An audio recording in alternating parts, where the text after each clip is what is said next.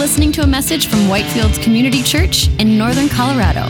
For more information and audio content, visit us at whitefieldschurch.com.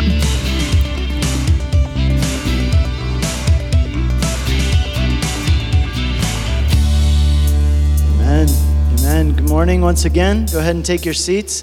Please open with me in your Bibles to the letter of 1 Peter. So 1 Peter, it's in your New Testament, kind of towards the back near Revelation. Here's how you can find it. If you're flipping around, you can go find Hebrews. It's like one of the bigger books in the New Testament. Hebrews, and then go 2 books to the right. So you're going Hebrews, James, 1 Peter. And we're currently in a series where we're studying through 1 and 2 Peter. It's called Pilgrim's Progress. And this is our 4th study in this series. It's been really good. At least I've been enjoying it so far. I hope that you've been getting a lot out of it as well. We're going to continue this morning in chapter 2. And I'll begin by reading our text, which comes from chapter 2, verses 13 through 25. Be subject for the Lord's sake to every human institution, whether it be the emperor as supreme or to governors as sent by him to punish those who do evil and to praise those who do good. For this is the will of God, that by doing good you should put to silence the ignorance of foolish people.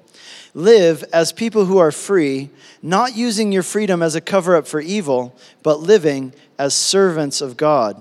Honor everyone, love the brotherhood, fear God, honor the emperor. Servants, be subject to your masters with respect, not only to the good and gentle, but also to the unjust. For this is a gracious thing, when mindful of God, one endures sorrows while suffering unjustly. For what credit is it if when you sin and are beaten for it, you endure?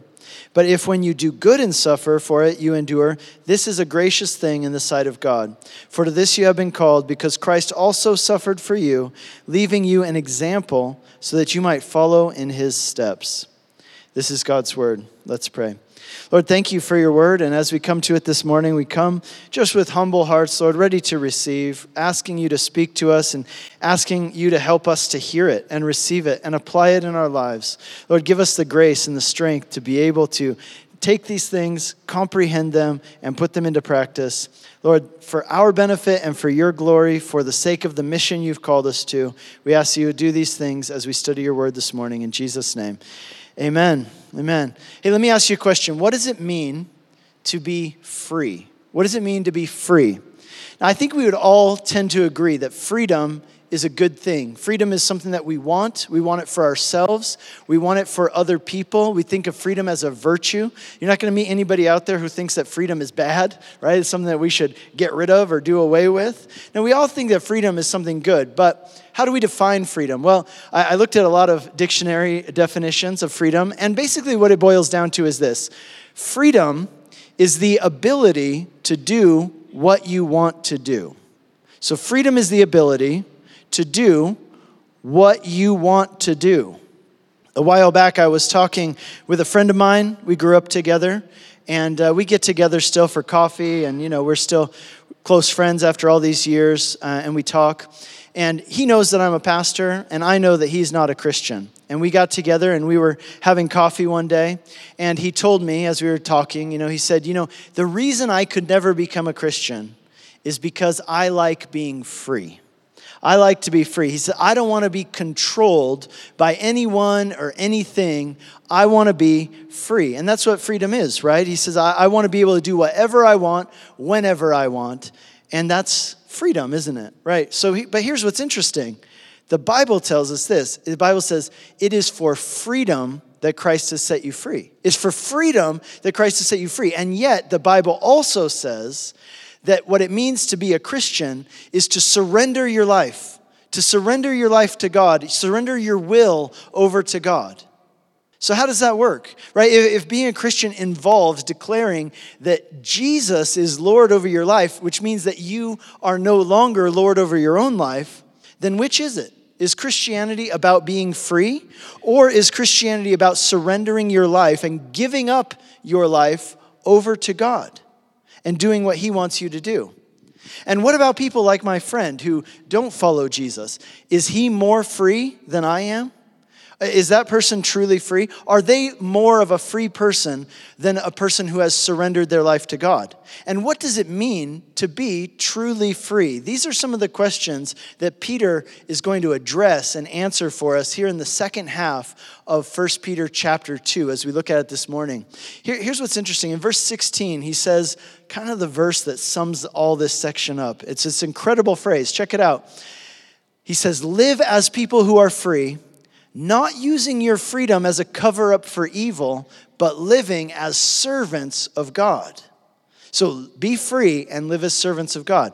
The title of today's message is How to Live as Free People. How to live as free people. And there are 4 things that Peter points out to us here in this section. 4 things that Peter points out. Here's what they are.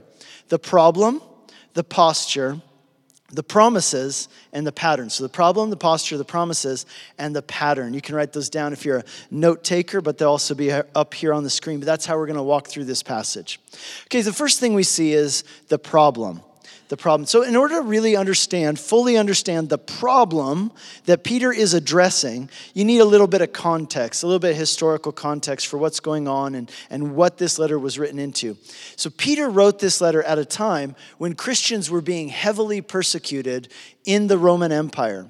This letter was written in 64 AD, which was a really big year. A lot of things happened in 64 AD, right? So this is some 30 years or so after Jesus died and resurrected and ascended into heaven. And what happened in 64 AD was a couple things, but the most significant that kind of set off a chain of events was that there was a great fire in the city of Rome in 64 AD. And this fire wiped out much of the city, burned a lot of it down. It also killed a lot of people there in the city of Rome. And the emperor at that time, Nero, he responded to that fire by starting and beginning a widespread persecution of Christians throughout the empire, starting from Rome and then radiating out throughout the empire. And here's what Nero did. He blamed the Christians for the fire. Now, it wasn't so much that he said the Christians set the fire. It's actually been documented that the fire was set by other things, not by the Christians. But that didn't stop him. Here's why. Because Nero said the reason this fire happened is because the gods are angry at us, right? The pagan, Roman, Greek gods, they're angry at us. And why are they angry? Because so many people in our country, in our empire, are becoming Christians. Isn't that incredible? So all these people in the empire were becoming Christians. It was sending shockwaves throughout the empire. And Nero said, the gods must be angry at us because all these people are leaving the pagan religions and turning to Christianity. So therefore, here's what we must do to appease the gods. We need to eradicate Christianity. So what they started doing is they started going around, rounding up Christians throughout the empire, going and finding their gatherings. Now what this did, it forced a lot of Christians underground. A lot of Christian gatherings had to go underground. Maybe you've heard about the catacombs in Rome, right? Christians going underground, literally, to have their worship services so that they could do it in secret. And you can go visit it even to this day. You can see Christian symbols etched into the walls in the catacombs under Rome. But what happened is that the Romans, whenever they would find Christians or break up a gathering, what they would do is they would take those Christians, they'd give them the opportunity to recant and to deny Jesus. And if they were unwilling to do that, well, then they would kill them. And they did it in various ways, right? We know of stories from this time in which they would take them all out to lakes, even cold, frozen mountain lakes, and they would just drown people en masse. We know of stories like, for example, the Apostle Paul. He was captured and he was beheaded. His head was cut off.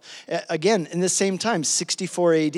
We also know that many of them were burned at the stake. Other Christians were taken into the Colosseum where crowds watched as, hungry wild animals were set free to rip them apart and eat them right there in front of the crowds. And Nero would often take the bodies of these dead Christians and he would cover them in oil, and then he would set them up and use them as human torches to light his parties at night, where they would do chariot races at night, and the torches on the sides of the track were the bodies of Christians being burned. Just keep all that in mind. And here's what happens. Remember, Paul has been decapitated. Paul, the guy who used to write letters to all the churches in different places in the empire.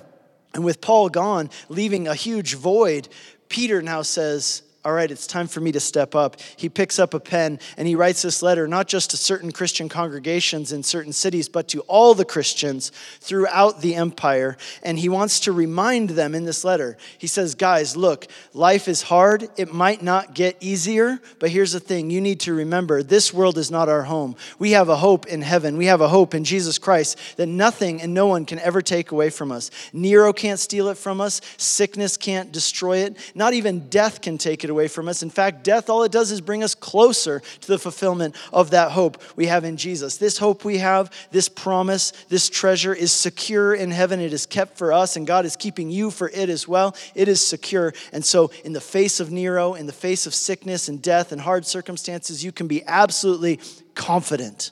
You can look it right in the eye and not even flinch. You can be bulletproof because of this hope that we have.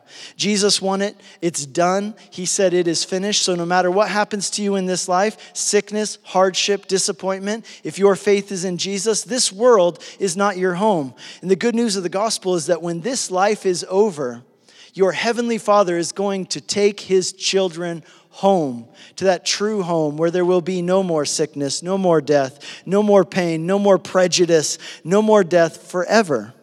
And because of this great hope that we have in Jesus, we who trust in him in this life, you know what we're like? We're like sojourners. We're like people who are just passing through. This world is not our home, and it's not our final station. This is not where our hope ultimately lies. Our hope lies in the world that is to come, in the promise that is to come, in our true home.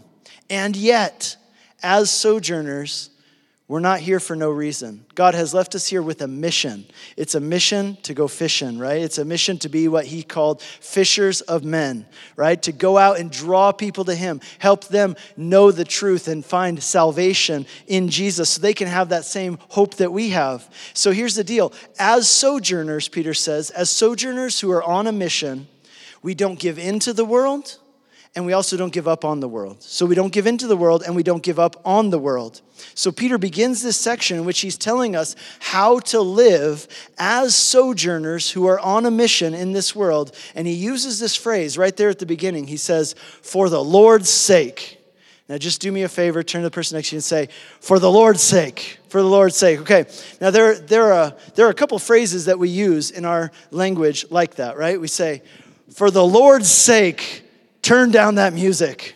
We say, for God's sake, get in here, right? Like we say, for heaven's sake, stop kicking your soccer ball in my yard or I'm not giving it back or whatever it is that people say, right? Right. So we use these kind of phrases. Why? When we want to show someone that we really mean business. And we're not joking around. We want to get their attention. We want to motivate them to do something. And what we're doing is we're appealing to a higher power, aren't we? We're appealing to heaven, to God, to the Lord. We're saying, for the Lord's sake, do this. Don't do it for my sake. I'm appealing to a higher power to motivate you to do something. And that is what Peter's doing right here. So what is it that Peter is so passionate about that he wants us to do for the Lord's sake?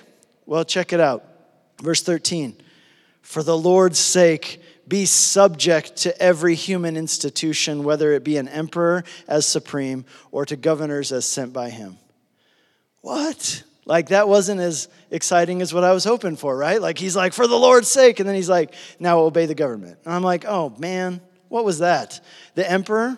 You mean Nero? Right? You mean the guy who cuts our heads off and has us burned in his yard? That guy? You want me to be subject to that guy? Peter, are you sure? Are you serious? And Peter would say, yeah, I'm serious. Didn't you hear what I just said? I said, for the Lord's sake. I was emphatic.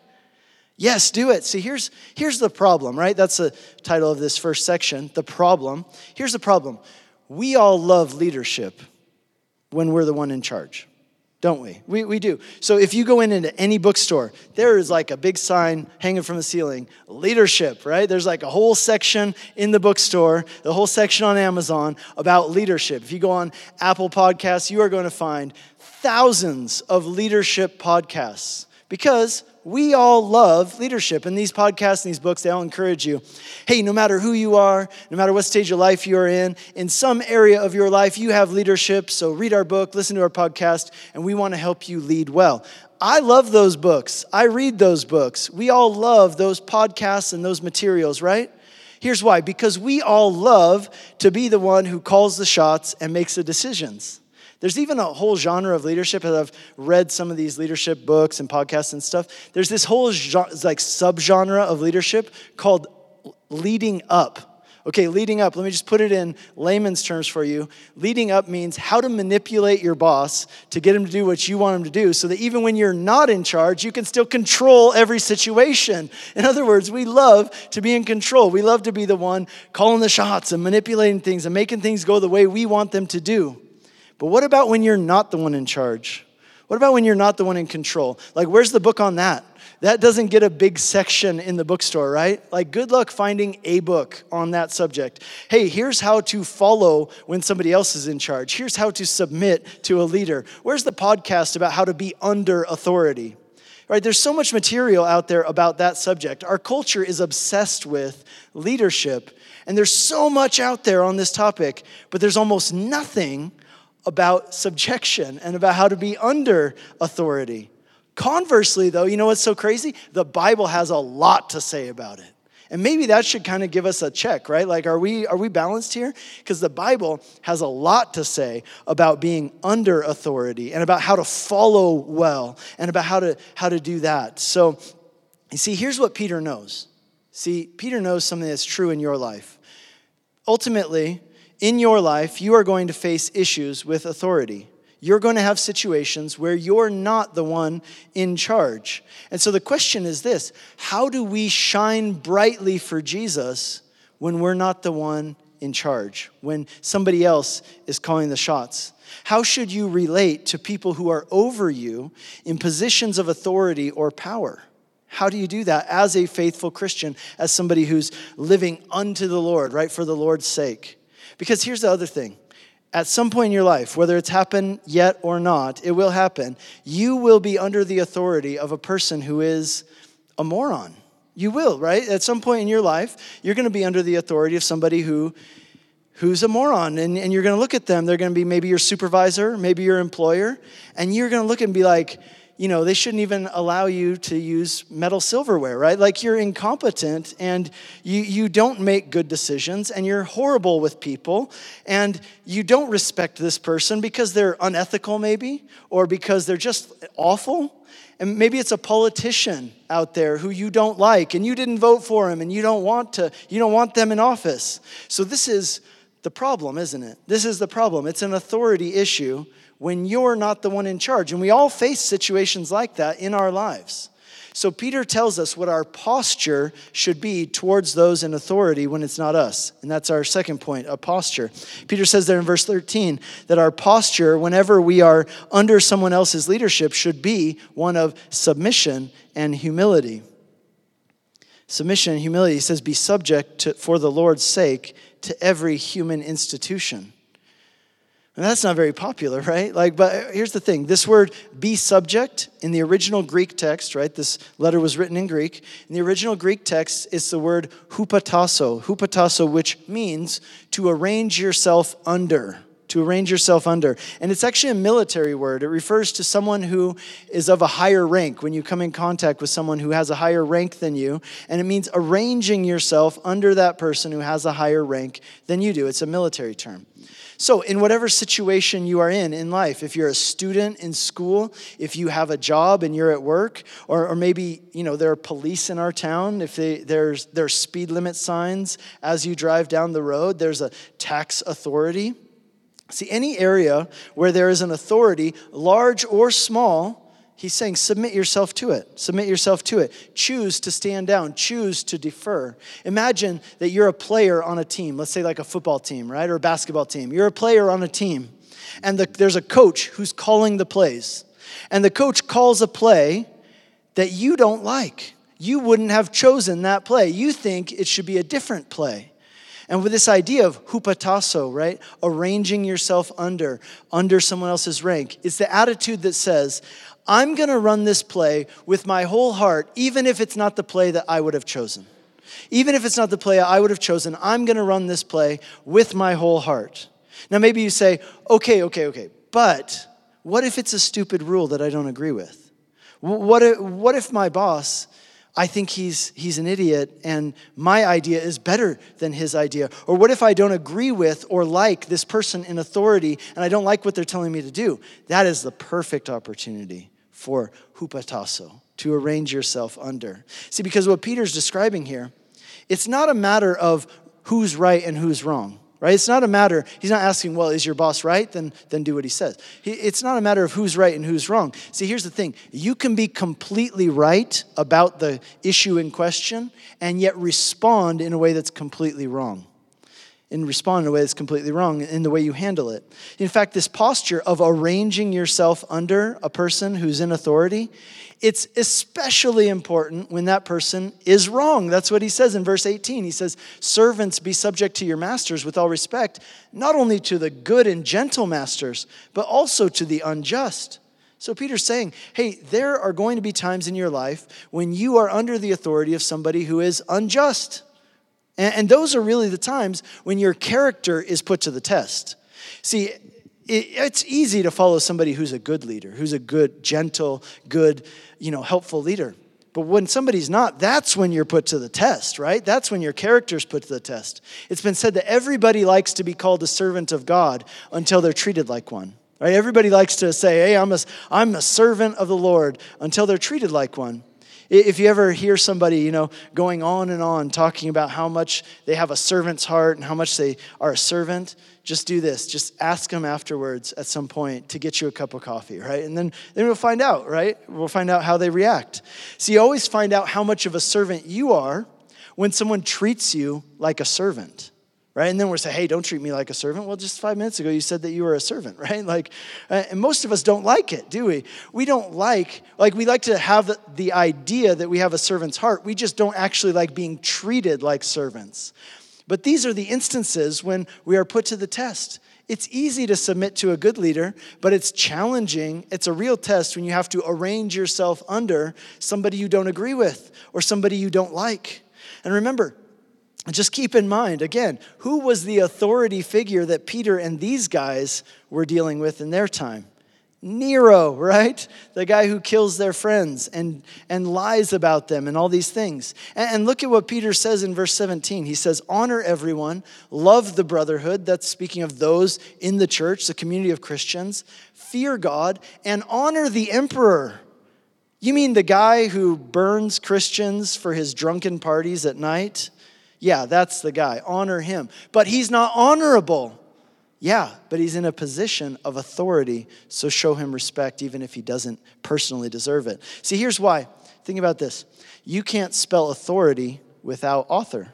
You can't spell authority without author.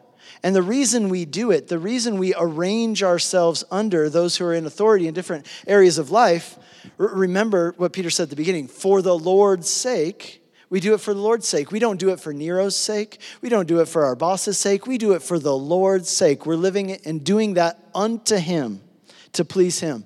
See, we don't look at that person in authority and determine if they deserve our honor or respect. Rather, we honor and respect them because of the position they're in. Why? For God's sake. Here's why. Because we believe that there is a sovereign God who allowed that person to be in that position with authority over us at this particular time for a purpose. For a purpose. Now, that doesn't mean that God approves of everything they do. I mean, far be it. Definitely not. But here's the thing. It means that God has allowed them in his sovereignty, in his providence to be in that position. Paul explains this in Romans chapter 13, where he explains that there is no authority except from God, so we should honor those in positions of authority over us. And here's the thing that's really interesting. There are many instances in the Old Testament where we get kind of the bird's eye view. We get the 20/20 view, seeing things, after they've already happened. We get the whole picture of what God was doing, even though the people who lived in it didn't exactly see what God was doing at the time. And so here's what happens, that there are times when God raised up a bad leader, even in maybe a selfish leader or even an evil leader, to come over and rule over the people of Israel in order to accomplish something amongst them. And many times it's very clear that God allowed that person or that ruler to come into that position of power because he wanted to use them and their bad leadership. He wanted to use their bad leadership to accomplish something good in his people's hearts and their lives. For example, in the prophet Habakkuk. It's a very interesting book because the people of Judah at the time that God spoke to Habakkuk the prophet, the people of Judah and Jerusalem, they were turning away from God. They were doing evil things. And so God told Habakkuk, he said, look, the people are not listening when I talk. They're not returning to me. So here's what I'm going to do. I'm going to raise up the Chaldeans, who are the Babylonians, right? So he's like, I'm going to raise up the Babylonians, and the Babylonians are going to conquer Judea and Jerusalem, and they're going to rule over them for a period of time. God said he's raising them up, right? He's doing it. He's raising them up for the purpose of conquering Israel and ruling over Israel. Why? So that through the process of being conquered and being ruled by these evil leaders, the people would, through that process, repent of their wicked ways and turn back to God. And here's the thing. If the people of Jerusalem and Judea were wicked at this time, the Babylonians, the Chaldeans, were 10 times more wicked. They were more wicked. Can you imagine this? The Babylonians were 10 times worse. They were way more wicked. They were way more godless. And so how can it be that God would appoint a wicked and godless ruler to conquer and rule over his people? And the prophet Habakkuk actually asked that question. That's what's so interesting about his book. He asked, God, how is this fair? If you're judging Judea and Jerusalem for being wicked, how can you raise up an even more wicked nation to rule over them? How is that right? And God told Habakkuk, he said, hey, just chill out a little bit. Don't worry, because I am going to deal with the Babylonians and their wickedness in due time. But in the short term, for the moment, I'm going to use them, even though they're wicked, to put them in authority over my people in order to accomplish something in my people. And in retrospect, we can see that that truly did happen. For the people of Judah and Jerusalem being conquered by the Babylonians, it wasn't fun, right? The Babylonians were cruel, they were harsh, the exile was painful, and it was hard. But it was also the best thing that ever happened to them. Can you imagine? It was the best thing that ever happened to them. During the exile, the people did, in fact, turn back to God. During the Babylonian exile, the people were cut off from the temple in Jerusalem. And so what they started doing was they started gathering in what we now call synagogues. They would gather weekly to study the scriptures and to pray. Throughout Israel's history, they didn't have a strong, consistent culture of reading the scriptures and praying. But now they did because of the exile. Do you understand? And as they studied the word, what did it do? It prepared them for the coming of the Messiah as they got to read the Bible and see, hey, this is what God said about the Messiah. It prepared their hearts for Jesus. So many good things. The people went into exile divided. They came out united, and they were stronger spiritually. So God used wicked, godless rulers to accomplish something good in their lives because he loved them and was committed to them. And the same thing, I believe, is true in our lives as well. Can God use a bad leader to accomplish good things in our heart? Absolutely. The question is this: what will your posture be towards the authorities that God puts in your life? What will your posture be? Will you submit yourself to them? Will you do hupotasso, right? Will you align yourself under them and run that play with all your heart, even if it's not the play that you would have chosen? Will you do it for God's sake, knowing that you can't spell authority without author, and trusting that God must have put that person in authority over you for this time, for a purpose, to accomplish something, whatever that might be? Maybe you would say, okay, but what if? We always go to the what ifs, right? What if there's a Holocaust, right, and the government wants to kill the Jews, and I've got to, put them in my closet to save their lives? Well, yeah, obviously, there are some exceptions to these rules. In fact, we see several exceptions throughout the Bible. One interesting instance is when Peter himself did that, right? In Acts chapter 4, the authorities there in Jerusalem said, hey, you guys have to stop preaching about Jesus. Knock it off. And Peter told them, with all respect, he said, look, I'm sorry, but we can't do that. Jesus told us to go into the whole world and preach this gospel to every creature. So I'm sorry. If it were anything else, we would definitely say yes. But on this one, you're making us choose between obeying Jesus and obeying you, and we got to go with Jesus on this one. But we do it respectfully, right? Well, so what the Bible say when it talks about this issue of submission, it's never absolute. Keep that in mind. It's never absolute. If somebody in a position of authority tells you to do something that is wrong, that is harmful, that is unethical, that is sinful, by all means, you should not do that thing, right? You might even need to go to a higher authority to turn that person in if it's of that magnitude, right? We obviously obey God and not man when we have to decide between the two. But here's the thing.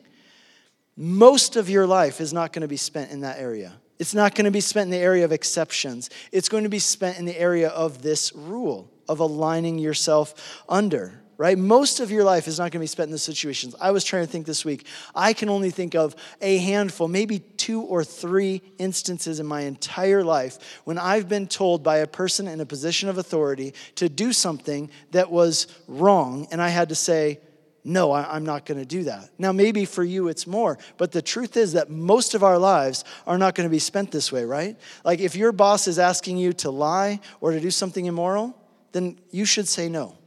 But if your boss wants you to do something that you just don't feel like doing, well, then you should do it. That's a different story. See, our tendency is to immediately jump to like the most extreme circumstance. Oh, well, what if there's a Holocaust and I have to hide the Jews, right?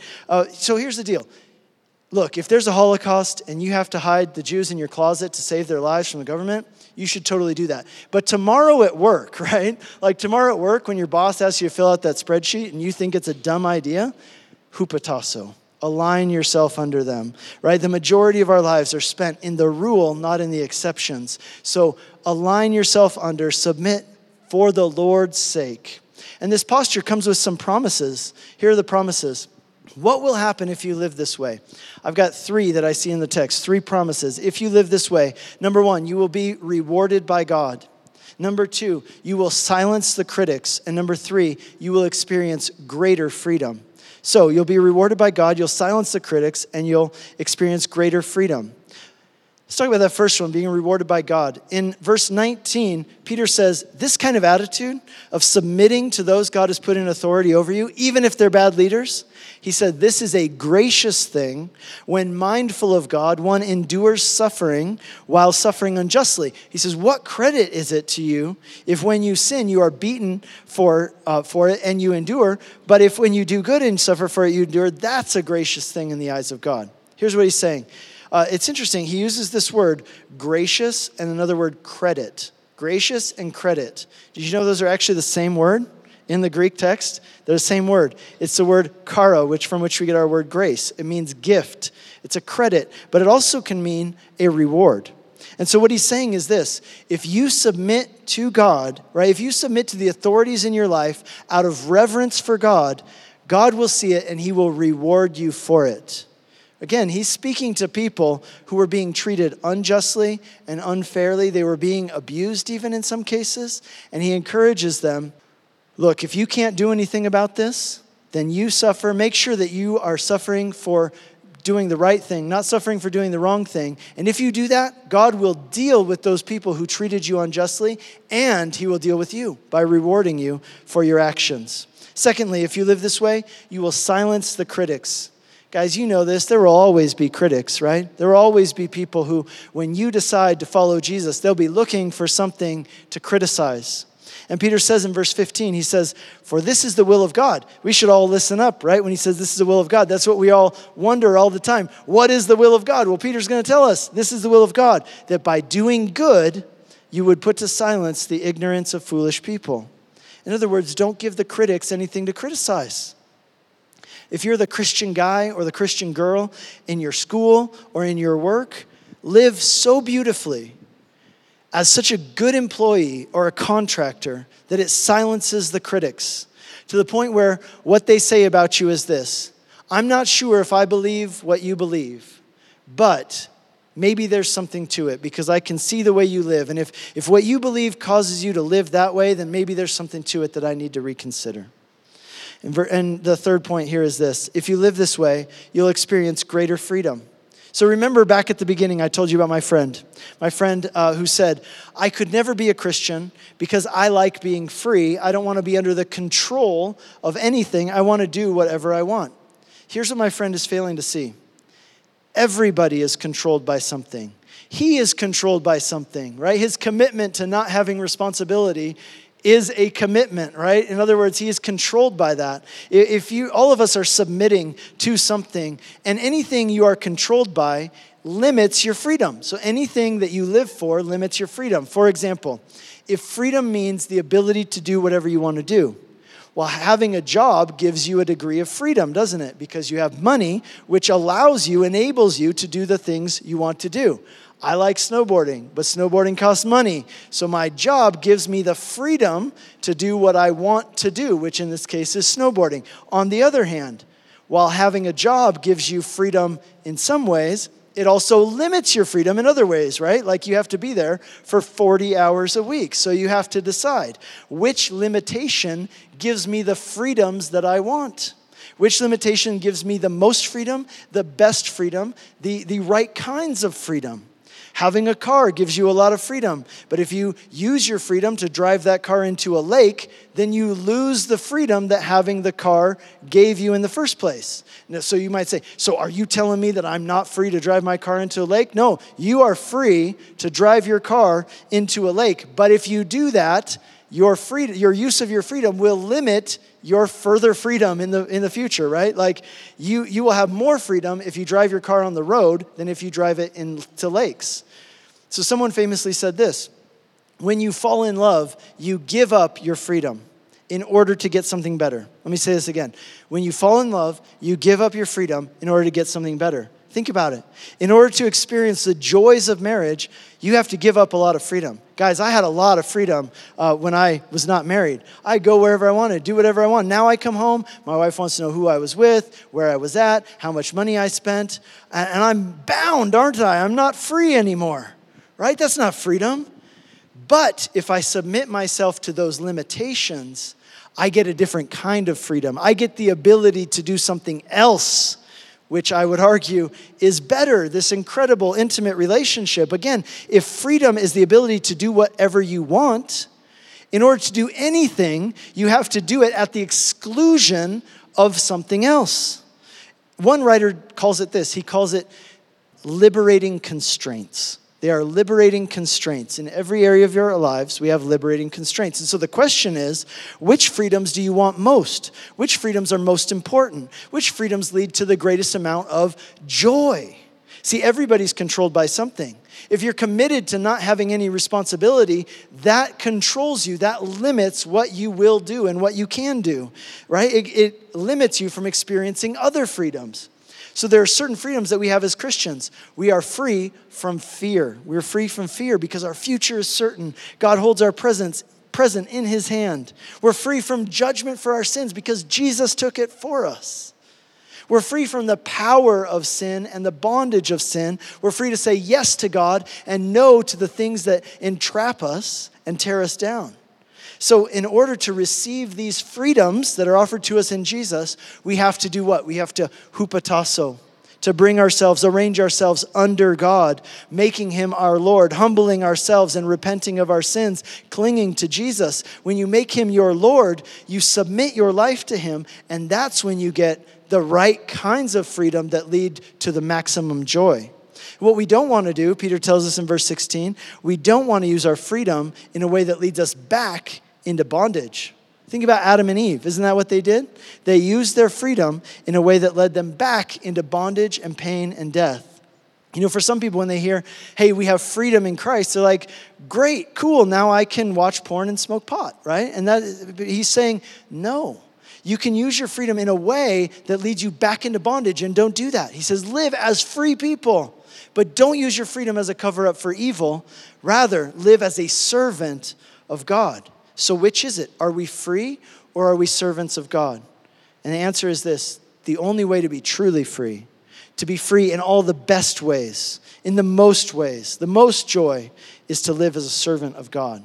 So that's why the apostles would refer to themselves as bondservants. It's in like 5 of the letters. Peter does it, Paul does it, James does it. Bondservant. What was a bondservant? It's a person who had been granted their freedom, and they use their freedom to say, you know what? The best life for me is serving my master in my master's house because he's a good master, and I don't want to use my freedom to leave him. I want to use my freedom to serve him. And he said that is what it means to be a Christian. And we'll finish with this, the pattern.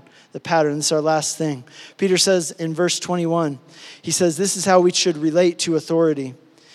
He says, to this you've been called because Christ suffered for you, leaving you an example so you might follow in his footsteps. Jesus set us a pattern to follow. And check it out, verse 22. He committed no sin.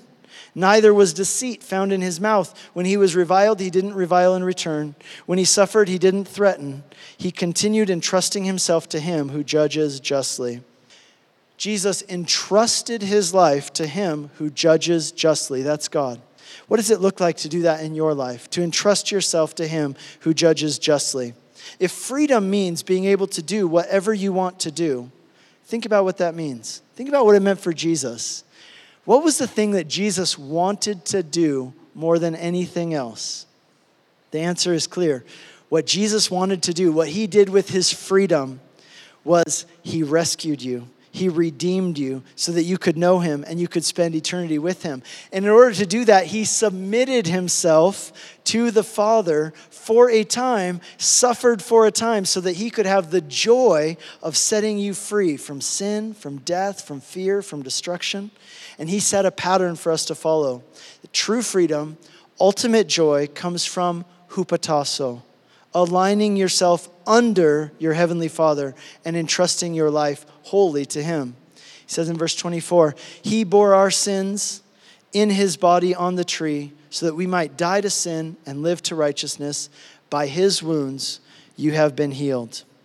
Jesus didn't only die for our sins to forgive our sins, but also set us free from the power of sin and the consequence of sin. So now we are free, he says there, to live to righteousness, a whole new way of living. And finally he says this, you were straying like sheep. Now you have returned to the shepherd and overseer of your soul. How do you live as a free person? Here's how. By submitting to the right master. By submitting to the right master. Everybody's mastered by something. Everybody's life is controlled by something they want, something they're committed to, something they're pursuing. And the only way to be truly free is to be mastered by the only one who has done everything to provide you with freedom and joy that lasts. So I encourage you today, entrust your life to him, entrust your situations to him that you're going through, and follow him wholeheartedly. Amen? Lord, thank you for this abounding joy that we have as we submit our lives to you. Thank you, Lord, that this is how we experience true freedom. Thank you, Lord, that you've set us free from fear, from death. Lord, you've set us free from the bondage. And Lord, we pray that you would help us to use the freedom we've received, not to put ourselves back again under a yoke of bondage, but to live as free people who serve you with our freedom as bondservants. Lord, help us to live that out in this coming week. And we pray that in Jesus' name. Amen. You've been listening to a message from Whitefields Community Church in Northern Colorado. For more information and audio content, visit us at whitefieldschurch.com.